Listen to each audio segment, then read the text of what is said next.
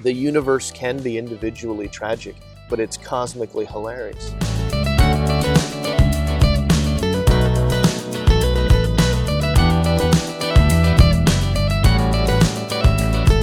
Today, I'm so pleased to say that I have with me someone I just met recently, actually. It was just last week. We had a fantastic lunch together. And I'm hoping you find out as much as I do during this podcast. So without any further ado, which I don't like saying, but I'm saying it now, we have Randal. Randal, how are you doing this morning? Good morning, Lance. I'm doing great. We have a beautiful... Isn't it Tokyo Tower to the right of, right over there, and then looking up to the new Moribyo, largest office building in Japan right at the moment. Incredible. It's the largest, and it's just been opened. Azabudai Hills is what it's called.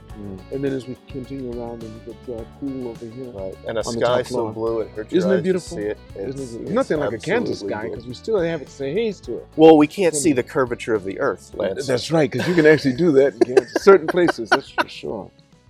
Randal, I know you were born. You were born in Kansas.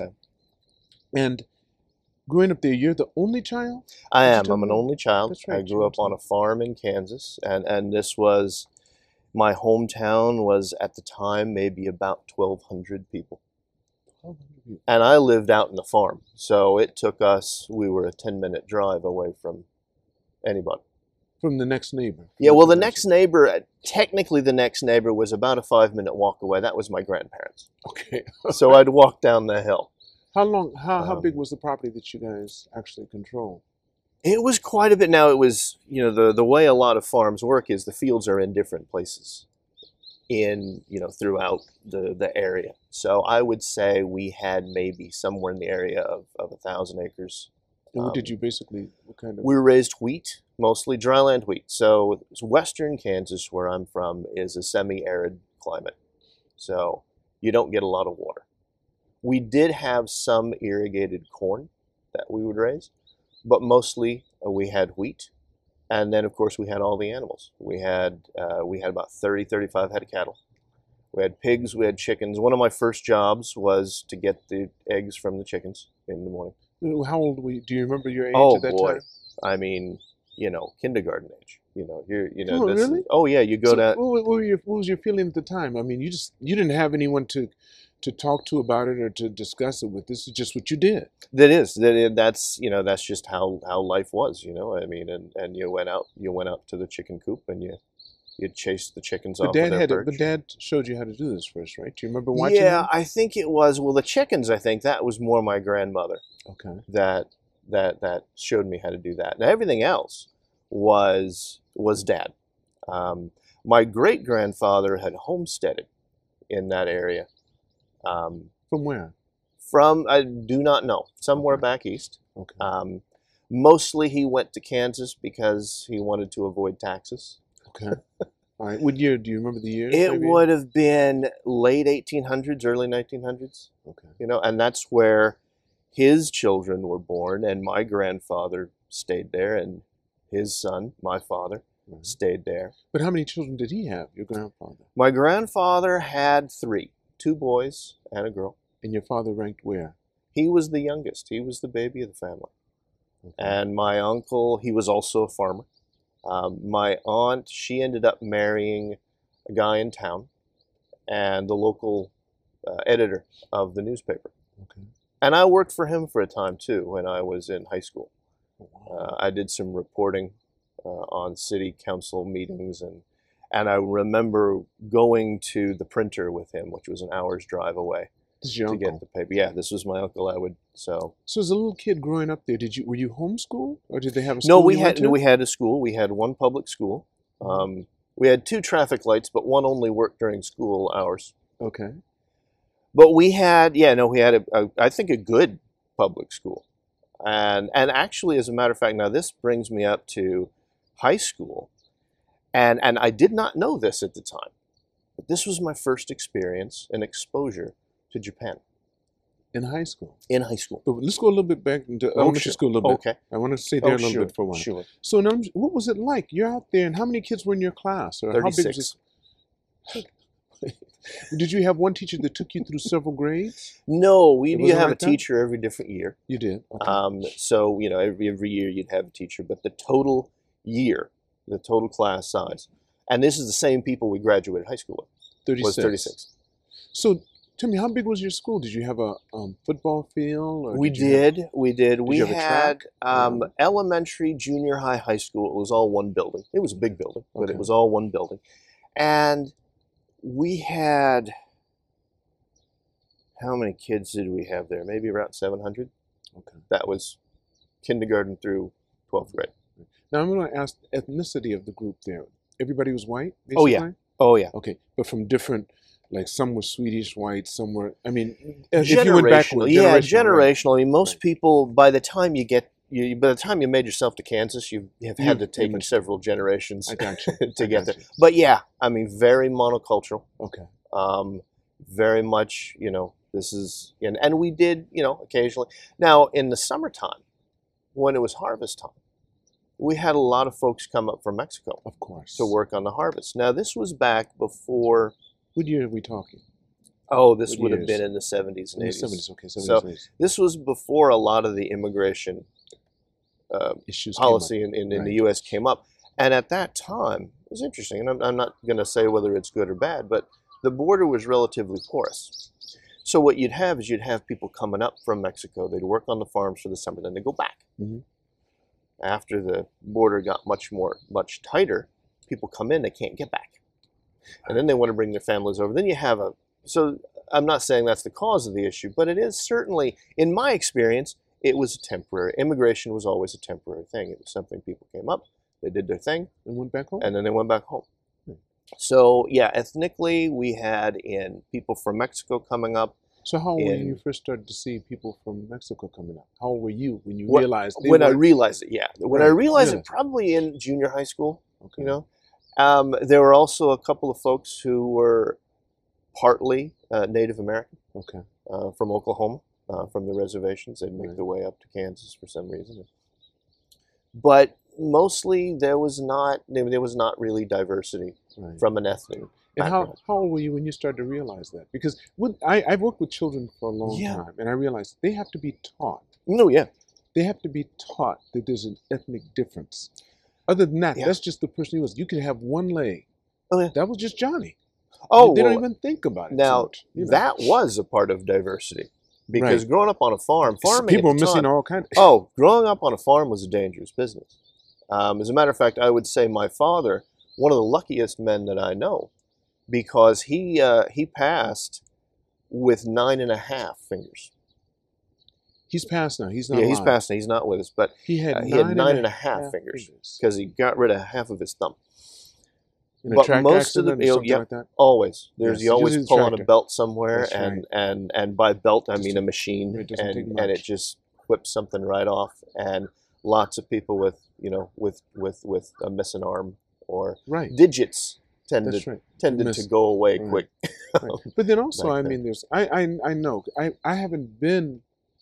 I wasn't raised around a farm or anything else, but I just know from history and seen it. A lot of facial injuries too, because of things hitting you, coming off of stuff. So very much so, very much so. Now, coming back to your question, I would say from learning about the world, that was something that I would have been in high school before I really realized that, just because again, like you said, it wasn't part of my existence. And there was no need to even discuss it because it wasn't something you had to deal with.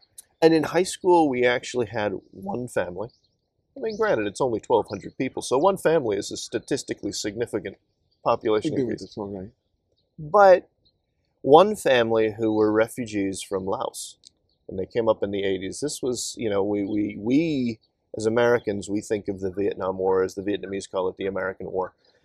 And after that was finished, they immediately went to war with the Chinese.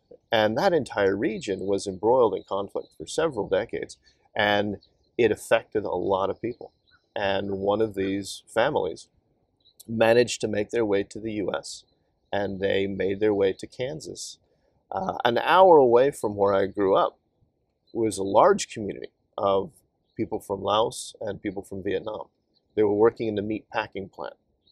And so actually, the last time I went back to Kansas, I went to this city, and some of the best Vietnamese restaurants you have is in the middle of western Kansas, because that people wanted to bring their food, and I'm glad of it. So it was a really interesting experience. But in high school, we had a family move, and the daughter was in my class, and so just understanding. What grade in high school were you in? This would have been ninth grade. Ninth grade. Okay, just starting. Okay. Oh yeah, and came up the rest of the 4 years with us, graduated with us, and I don't know where she is now, but it was just an interesting experience for me to realize, wait a minute, there's another world out there now. And you're about to tell me that's when you said in high school when you started. Yes. To get and this is because of my history teacher. My history teacher, Donald Richter. Okay, that's about as white a name as you can imagine, right? Great guy, eccentric, beautifully subversive in the sense of helping people understand that there's always another viewpoint. There's always another way to look at things. And when he was given budget for his classroom, he turned it down. He got in his pickup truck, because we all had pickup trucks back then, and he drove over the border into Colorado, and he drove to a little place called Camp Amache. Camp Amache in World War II was a Japanese internment camp where Japanese were forcibly moved, and they were put there. And he asked them, what are you all going to do with your desks? And they said, well, we're going to throw them away. He said, I'll take them. And he took those desks back to Syracuse, Kansas, and he put them in those classrooms.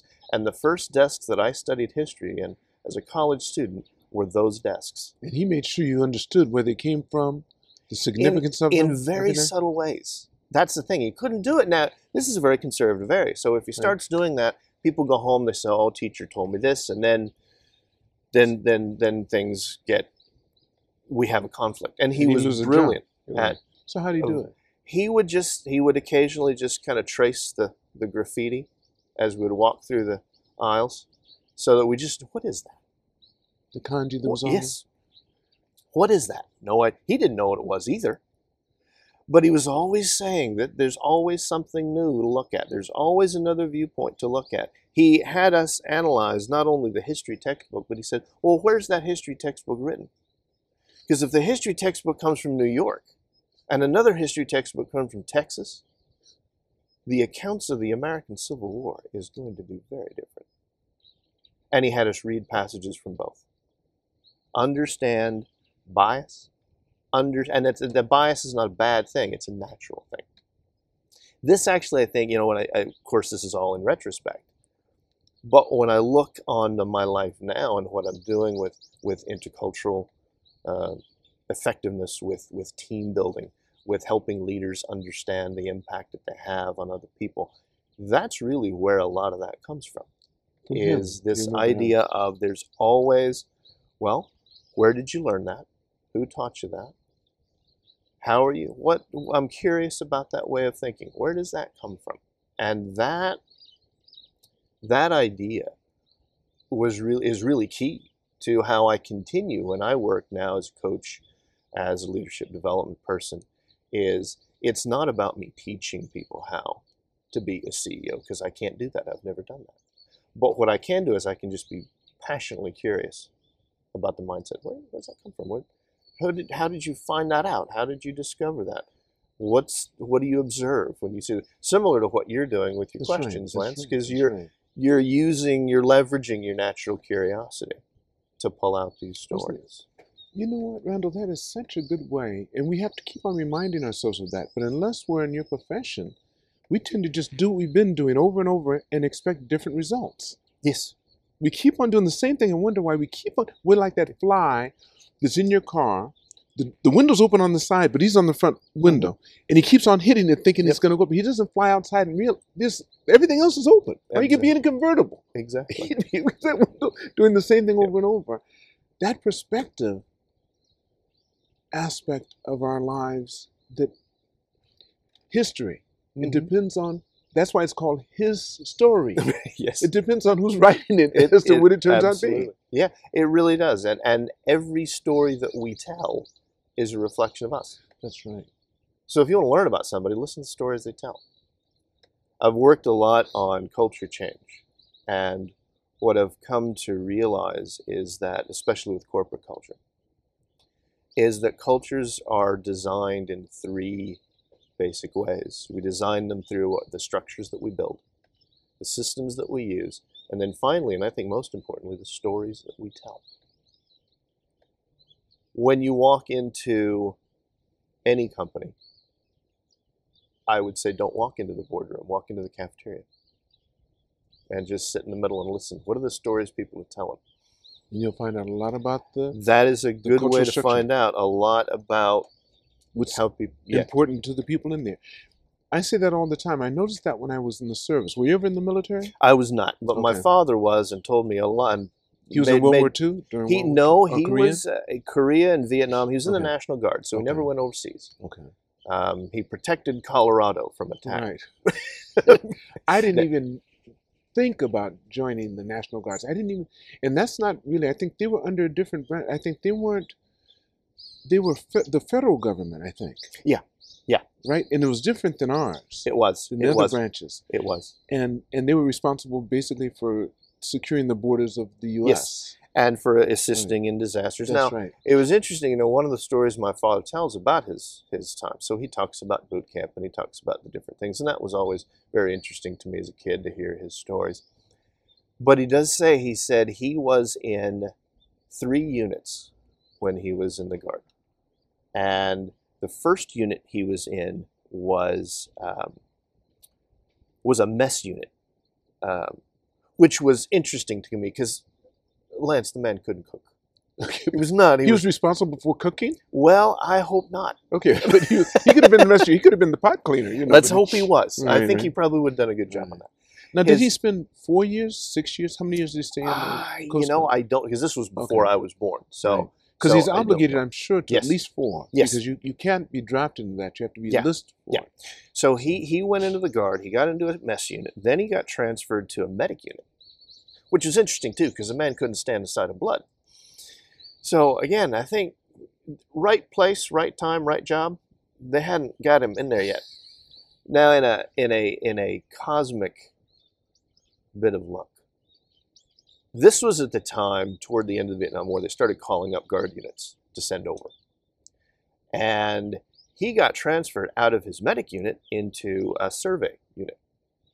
So survey, just measuring. 2 weeks after he got transferred into survey unit, his medic unit got called to go to Vietnam. So he missed. He missed by a hair's width to go, and that was he talked about that. He said we had extensive conversations. He would have gone, of course, didn't want to. Who did? But that was just one of the ways that life kind of worked out for him. And he knew he wanted to do, at the time where I'm from, service, military service, that kind of thing is almost expected. When I grew up, and it's interesting you asked the question, is that, growing up in Kansas where I grew up, graduating from high school, there were 3 options. You went to the military, you stayed home and got married, or you went to college. The college track was the track that was least used. And I was able to get scholarships, and I was able to afford to go to college. That's why I was going to ask you this question, Randall. As a child, were you more physical or were you more academic? Oh, I was not physical at all. I was much more academic. I was the smallest kid in my class. I know it doesn't look like it now, but smallest kid in my class, very unathletic. And in a place where, the Midwest, basketball, football, American football, these are religions as much as anything else. And I couldn't do any of them. Did your mother and father read to you a lot? Or did My your mother read to me a lot. grandmother? My mother read to me a lot, even before I was born. She says she would read to me. What was her job? What did she do? She was a nurse. She was a nurse. Okay. As a matter of fact, she was a nurse to a local hospital, and then for several years she was the school nurse. At your school? At my school, and which was just massively embarrassing. Of course. No one wants their parents to be with them, right? Go see the nurses. I don't want to go see mom. She was amazing, and she is she with us still? She is. Oh, that's beautiful. She is. She's still going strong. Doing well? I still have, using the technology that we have today, I still have a conversation with her at least twice a month. Is that right? We do video calls. They got to kind of watch my children grow up on the video. Your two beautiful girls? Oh, absolutely. I have two girls, 14 and 16. 14, 16. Oh, goodness. Can't hardly believe it my own self. Wow. But they were able to see that every piano concert. We were able to record them all and send them all and make sure that they were as involved. On the other side of the world, it's tough to be involved. And family's really important. It is. To everybody. It is. But it's really important. And when you're not physically there, you got to find a way. Mm-hmm. First, we live at this time. And you and I have had the conversation. Back in the day, it wasn't like that. It was not at all. I mean, there's telephone calls, letters. The telephone calls were short because they were so expensive. Yes. And you had cards if you were here. Yep. Because I came here in the early 70s. It was, and then sometimes the static. Oh yeah. It was still the time that if you didn't want to talk with someone, you could get some paper and say, can't hear you. And people would believe it. They believe it because they knew it was happening. Well, and I would have, so when I was in college, I first came to Japan in 1992. Okay. So this is about 30 years ago now. And I was living in an apartment just off campus. But let's get to good question. What brought you, I know your interest was spurred in high school because of the desk, but you didn't make it clear as to when did he start to say anything about it being? So there was no direct conversation about it. Okay. He just let that happen. He just set the environment. And this is a big difference between teaching and coaching. And he was as much of a coach as he was a teacher. But do you think he was aware of that? Because I do. My father, I think, did a lot of things for me, but I realized later that he wasn't aware. It was just I was his last son. Ah, sure. And he had learned a few things, as most parents do. The first one gets the blunt of all your parents' insecurities, false beliefs about how it is to raise someone. And if there are enough people in between you and that, you happen to be, you benefit from that experience. The fact that they didn't have any experience. Yeah. Prior to having children. I honestly think that this teacher's no longer with us, unfortunately, but I honestly think that he knew. And he also knew that he would not, and I think this is incredible. I think he knew he would not succeed for the most part. That for most of it, because this was, we didn't know it was kanji. We didn't know it was Japanese. We didn't know anything about it. And he couldn't teach us anything about it. And for most people, it went right over the head. And they just went on and lived their life, and it was fine. And for a few of us, and I didn't even know what it was. So fast forward the tape to college. So I'm a freshman in college. I go to a small college in Kansas. Still in Kansas, also a 6-hour drive away. Okay. So Kansas, it's a Midwestern state. They're all big, rectangular states. Right. So I'm in college, and the college president was from the same hometown. So, I knew him. I knew his parents. Okay. So he would occasionally invite the kid over for dinner, take care of him, make sure he's doing all right. And over dinner one evening, and I think my parents were there too, and he was bemoaning his situation. And he said, I want to start this exchange program with Japan, with International Christian University in Mitaka, Japan. He said, I can easily find a Japanese kid who wants to come to Kansas because they will learn English. I can't find an American who will spend an entire year in Japan. Because everyone he had asked turned it down? Mm-hmm. And my first response is, well, I'll go. And everybody stopped. My parents stopped mid-bite. And the president looked at me and he said, Are you serious? And I said, why not? Now, mind you, the next morning I went to the library and I looked up on a map where is Japan. Of course. I didn't know Of a course. thing. And then as I started, preparing for a month later, the admissions director knocked on my dorm room door and said, President wants you to fill out these forms. 18 months later, I was on the third airplane I'd ever ridden on in my life, flying somewhere over the Pacific. And somebody in my head said, you don't speak any Japanese.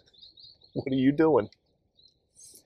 And I got into Itami. This was in Osaka. I spent the first 2 months in Kyoto in a homestay as a study a little Japanese and prepare before my year in Tokyo. Profound experience. This is 92. This is 1992. And I arrive in Itami. This is before Kansai International Airport. So Itami was still an international airport at the time. And I was nervous. I'd never been to another country. I mean, I've been to some border towns in Mexico, but nothing really, felt like another country. And you know it. You land in Japan, you know you're in another country. So I arrive and I'm going through the customs and I'm expecting the worst, full of anxiety. Are they going to let me in? The customs official looks at me and beams the brightest smile I think I've ever seen. And he said, why are you here? I said, I'm studying. He said, do you speak Japanese? Not yet. Okay. And he brought up this big poster of all the things you're not supposed to have, the drugs, the guns, the different things. And he said, do you have? I said, nope. He said, okay. And I said, do you need to look? He said, no, you just go. You're fine. So that was a nice welcome to Japan. I got in and I met with the school.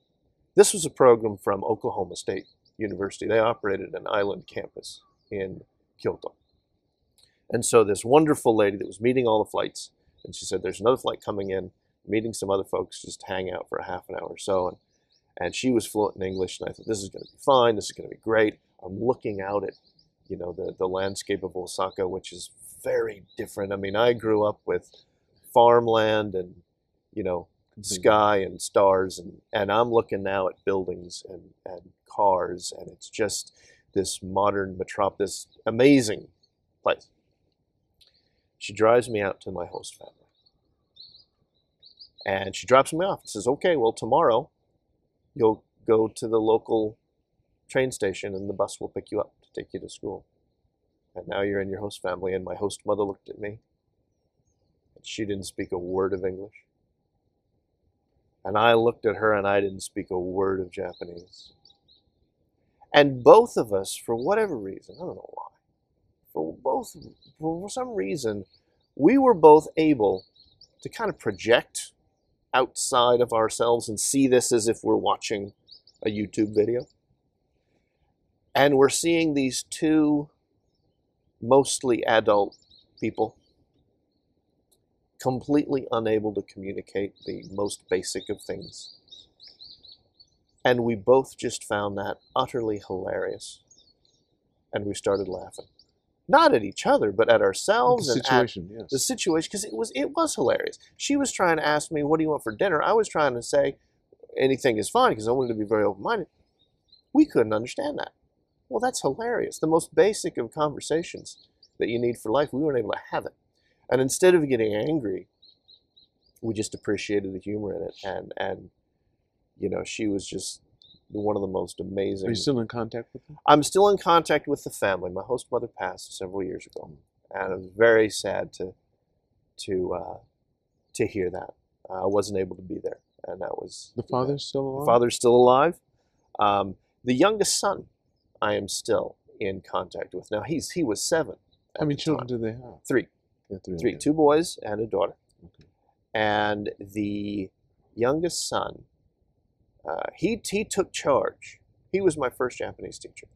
He'd just run around the house and touch things, and he'd say them in Japanese. And he'd say, isu, and then he'd touch his shoes, kutsu, and he would tell me this is what it is. And then that first night at dinner, my host father finally got home. He could He could speak a little bit of English, and he could write, and he had a big dictionary. There were no iPhones. Right, nothing. So he spends about 20 minutes to write. We want you to try traditional Japanese food. I said, okay. Now one thing that I did on the flight is I had made a promise to myself. I said, I'm going to try everything twice. Try it once, don't like it, and try it one more time. Give it another chance. If you try it twice, you don't like it, okay. But I said, I'm going to try everything twice. So I said, okay. So they bring out, and they had gone all out. They had really spent the money. This massive, the boat of sashimi that you get. And so they bring all of this raw fish out. Well, Kansas farm boy. You've never eaten raw fish. Lance, fish for me was Mrs. Paul's. I hear you. And once a year, my father would take a fishing trip with his buddies down to New Mexico. They'd bring back rainbow trout and grilled rainbow trout. But once a year was the only time we had fresh fish. There was no water in semi-arid climate. So I see this and I'm thinking, I don't know if I can do this. But I look in the back and I look at my host mother in the kitchen, busy in front of a stove, frying up steak and potatoes, just in case. Just in case. I can't eat that. She's making sure I can have. So now, two things. One, I know I have a safety net. Two, the kindness and compassion that I'm receiving from these people is so incredible. I got to try this stuff. So I get out a piece of tuna because it's red. Okay, well, steak. All right, so I'll just pretend it's a rare. And I just put on so much wasabi because I thought it's sauce. If I put enough sauce on it, it'll be fine.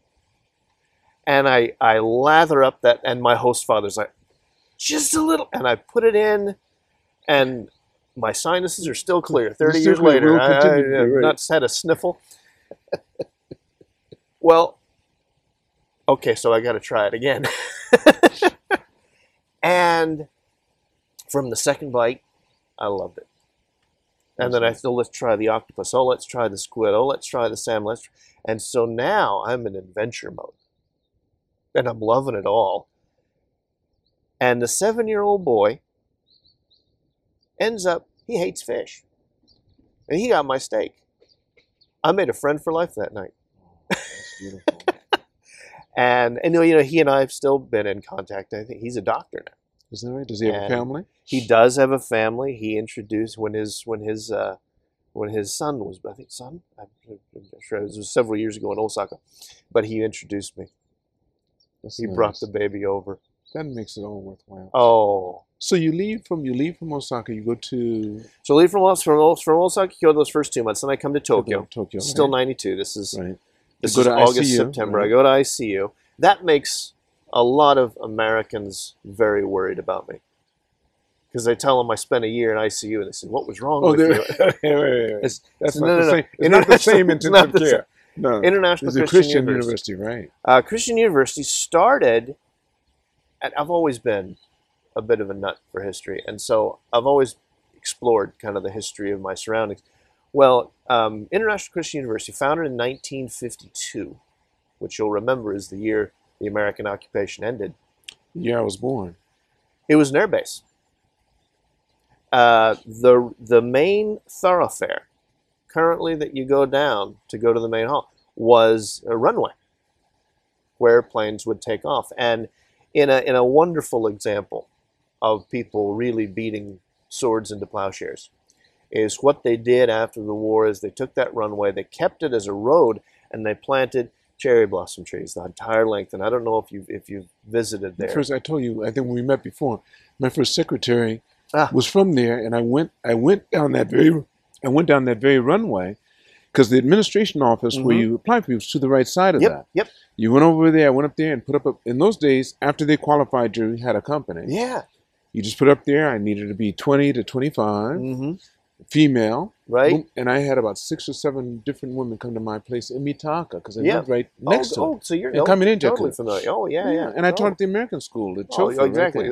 So you know. So that's why I live there. The cherry blossoms there are absolutely gorgeous. Yeah. And it was really it was a life-changing experience. But Now, that air base, so it's clear, it was a Japanese air base. yeah, oh yeah, Right. yes, It's not a U.S. no, air no, base. no, not exactly. Right. And so, I mean, a lot of times when people say, "Well, why did you come to Japan in the first place?"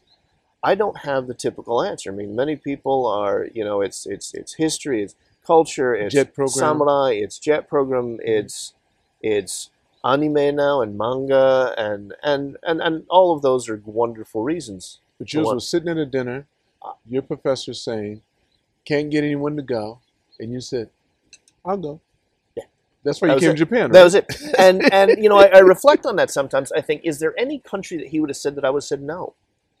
And I'm not sure there is. Okay. And we would be having a very different conversation. Sure, we wouldn't be having it. Or I wouldn't exactly, be there, yeah. I might be in Korea or China Right, or that's Russia right. or Ecuador or That's right. France or or Kenya or That's so wherever interesting. Yeah. he was asking. And again, that's I thinking back on that.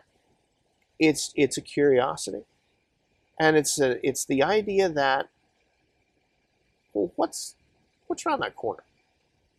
Let's go see. I always, and I love walking, and I walk like crazy. My step counter is off the charts. And it's not because I'm an amazingly fit guy. It's because as I'm walking, what's over that hill? What's around that corner? What's there? I've never been that way before. I moved to Chofu, where I live now, about a year ago. I just pick a direction And go. and walk. But see, you're in a place where you can do that too. Well, this is the truth. I mean, Now, especially for a city as developed as this, I can't think of a place in the world you could do it in. it's absolutely incredible. And we used to live in Otaku, right on the banks of the Tama River. Loved walking in that area. And where I am now, I'm not close to the Tama River. I'm close to the Nogawa. And I walk, and it's green, and the water is so clear you can see the bottom of it.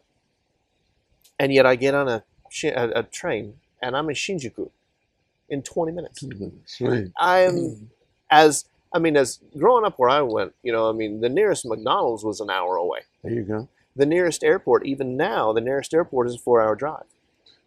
I'll fly into Denver, Colorado, and then it's a 4-hour drive to get to my mother's home. Oh my goodness. So I've told Americans that, and I've had people say, I didn't know there was anywhere in America that was 4 hours away from an airport.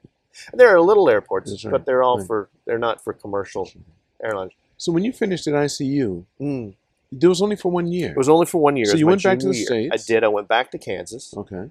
and I realized that my history degree that I was planning on getting, I couldn't get, because there was one class offered during my junior year that I had missed, and it wasn't offered my senior year. And I couldn't afford to go a fifth year college. Didn't have the coin for that. So what do I do? And this is where an academic advisor is one of the most important people in a student's life. Because my academic advisor, he said, well, there is a way. I said, let's talk about, what did you study in Japan? I said, well, deep into Japanese philosophy, Japanese history, peace studies, conflict resolution. So I did all of these different courses, mostly focused on Japan, mostly focused on Asia. And he said, I think you might have an Asian studies degree if you have enough courses during your senior year. And I looked at him and I said, Larry, there's no, college doesn't have an Asian studies major. How do I do that? He said, and we don't have any courses. I said, well, next door, the history professor there has done a lot of work on Asian history, specifically India, China, Korea, Japan. Okay? So you can work with him and design some independent study courses. And then what you do is you write a proposal to the college's academic committee. And you make the argument that the course of study that I am currently taking is worthy, and if I look at other colleges, it matches the other colleges that offer an Asian study degree. It matches that. And for that reason, I believe that I have the academic credits to get an Asian Studies degree. So, to my knowledge, I'm the only graduate of that college. With an Asian? I do not. It is not a BA. It is a Bachelor of Philosophy in Asian Studies. So I wrote my own major. That's beautiful. Of course, I would never have known that had my advisor didn't. So that was my senior year.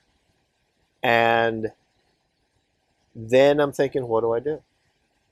And I got a lot of these professors, and they're recommending different things for graduate school. And again, I still had this history teacher track. That's what I wanted to do.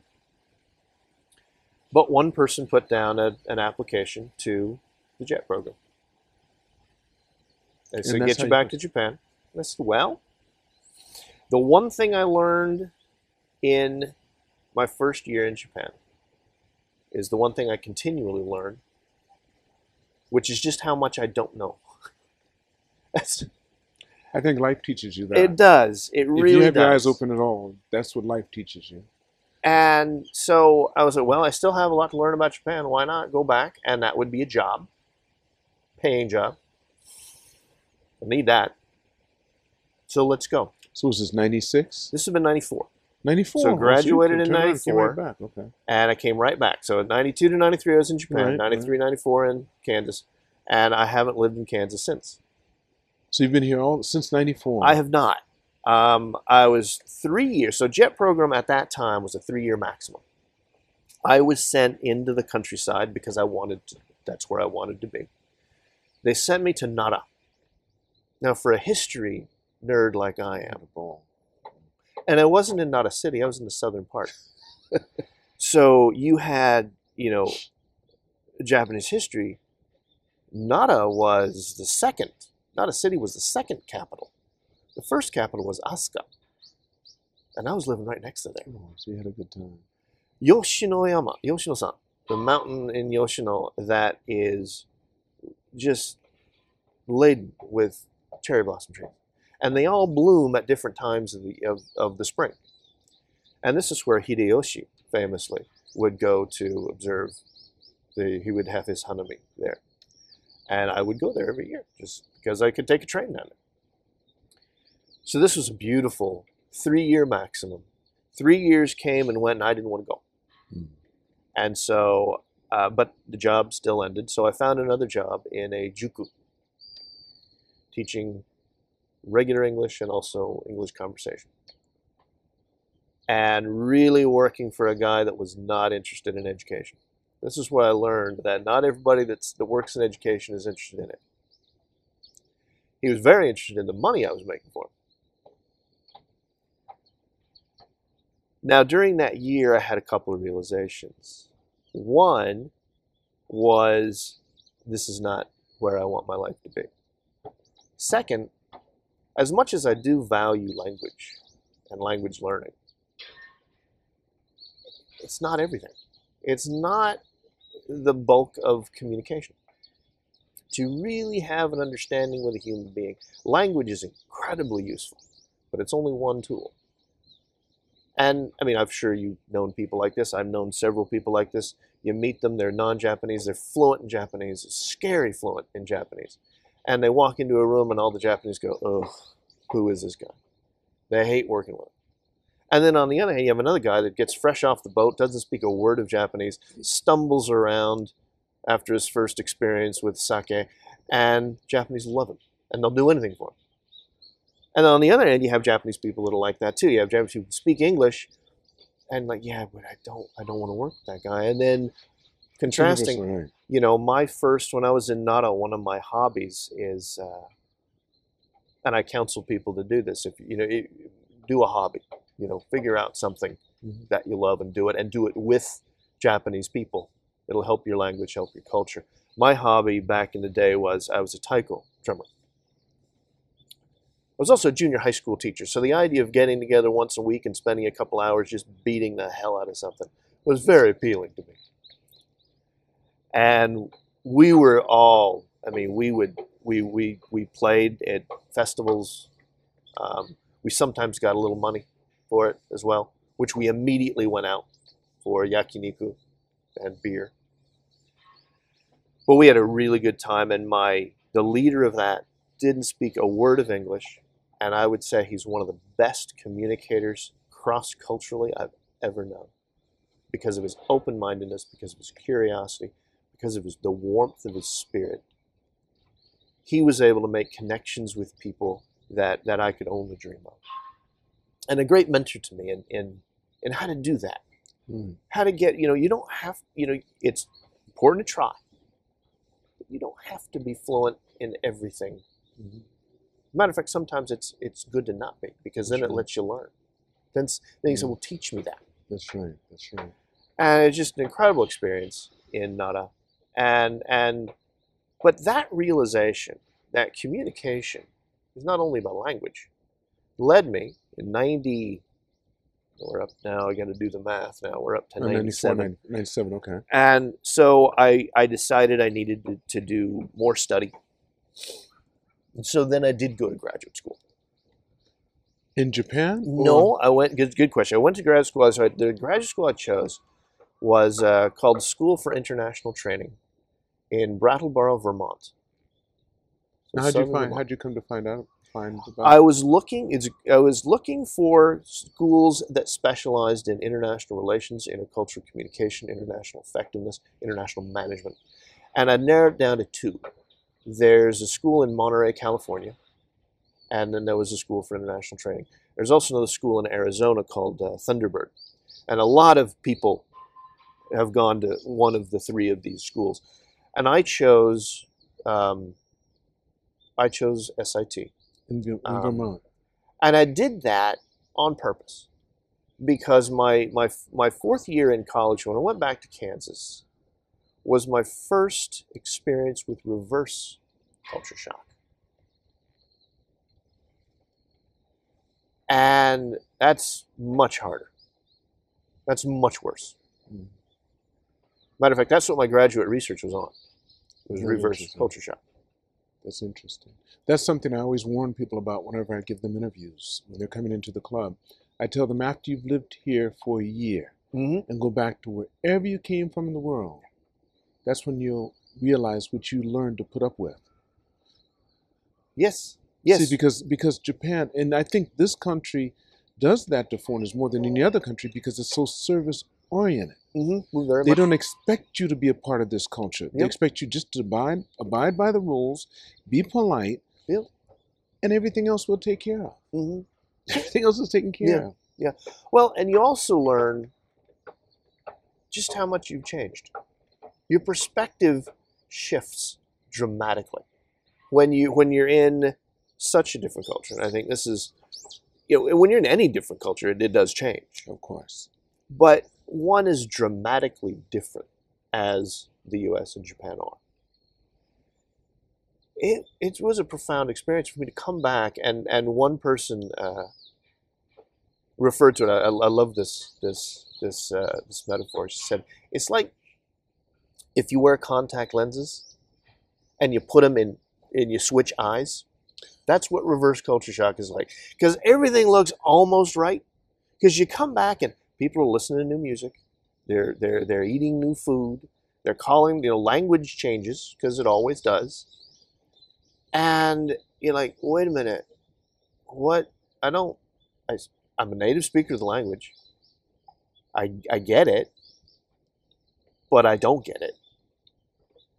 And so so going back to Kansas, and people in Kansas, they didn't, and this is not any way disrespectful to the people there who love me and I love them very much, but didn't really know how to ask me. How to what? Ask me about my experience. Oh, of course. No. And there's no frame of reference, right? So, my father, for all of his willingness to let me do this strange stuff, I get back, and his first question, and one of his only ones, is, how's the flight? Of course. Now, that's not in any way a criticism. He didn't know what else to ask. Any more than you would have had you not come. Exactly. And that's something I think we have to express to people too. So it's like dealing with a small child. Since I work with kids all the time, sometimes I realize, and I'll say it to them as if I expect them to, but for them, it's the first time they've ever been in that situation. They're Yeah. only 7 years old. Yeah. And I tell parents all the time. Yep. Let me ask you this, Randall. So you finished all your experiences here in Japan as a teacher. You taught for a while, and you worked with a company. What was the first real company you worked with? So, well, that's a good question. So after my graduate school path was 9 months intensive study on campus, and then about a year of practical experience, and you fill out reports, and then a final capstone research project. I always wanted to work in education. That was my career path, was working in the field of education. Who you think stimulated you to feel that way? I have to go back to that history teacher. Okay, he did it. Because you liked the way he handled it. I loved the way that he could bring people and not require them to go there. Just sit it in front of them. He's not going to get everyone. Nope. If Matter he of gets fact, one, he's happy. Exactly. Maybe not even get, maybe not get anybody. But the process of doing it, of engaging, that had such a profound impact on my life. And he's not the only one, but other teachers So as well. what do you do now? Are you a coach? I am. So I moved into the corporate world eventually. Okay. I worked after graduate school. I worked in a couple of different schools. I wasn't a teacher. I was an administrator. I was student services and housing. Okay. And Are these that in was Japanese schools? This was in the U.S. In the U.S. Okay. But actually, the first school I worked at was an international school. Most of the students were Japanese. Okay. And so that was also because we were going to be speaking with them in Japanese, in English mostly, but in an emergency, taking a kid to the hospital, because that's what I did a lot. They want to make sure that they're understanding and working with parents. The parents call from the other side of the world. The last thing they want to do is hear somebody not speaking to them in their language. So by that time, my Japanese was good enough that I could speak to the parents, I could speak to the kids, and make sure that they understand that here's your safety net. But also just managing the logistics of housing, making sure the beds are made, making sure the laundry gets done, making sure everything is clean, making sure the rules are enforced in a way that people feel more empowered, as opposed to just a boot on the neck. You can't do that. I moved eventually into the corporate world, still in the U.S., but also still in the corporate learning world. I started in a relocation company that offered cultural and language services for relocating expatriates. And I was a language training manager. So I wasn't teaching the language, but I was hiring language teachers all over North, Central, and South America to either teach incoming expats the local language, English, Portuguese, Spanish, or hiring teachers to teach outgoing expats the language of their chosen country. We also did intercultural training, and that was really fascinating to me. And even now, so I moved back to Japan in about 16 years ago, and I've been here since. Okay. And what I'm doing now is I'm working with leaders, really focusing on leadership development, not only in the intercultural space, but just how do leaders communicate with their people? How do they empower their people to do the work that needs to be done? How do they bring their teams together to align around a vision, and then to build the structures that support that vision, to use the systems that can drive that vision forward, and to tell the stories that we want to tell? That's creation of that corporate culture and influencing of it as well. So I do that as a trainer. Mm-hmm. I do that as a coach, and that's a very rewarding thing to be able to do. Do you see yourself doing that continually? Oh, absolutely. I don't think I'll ever retire. I think I love doing it.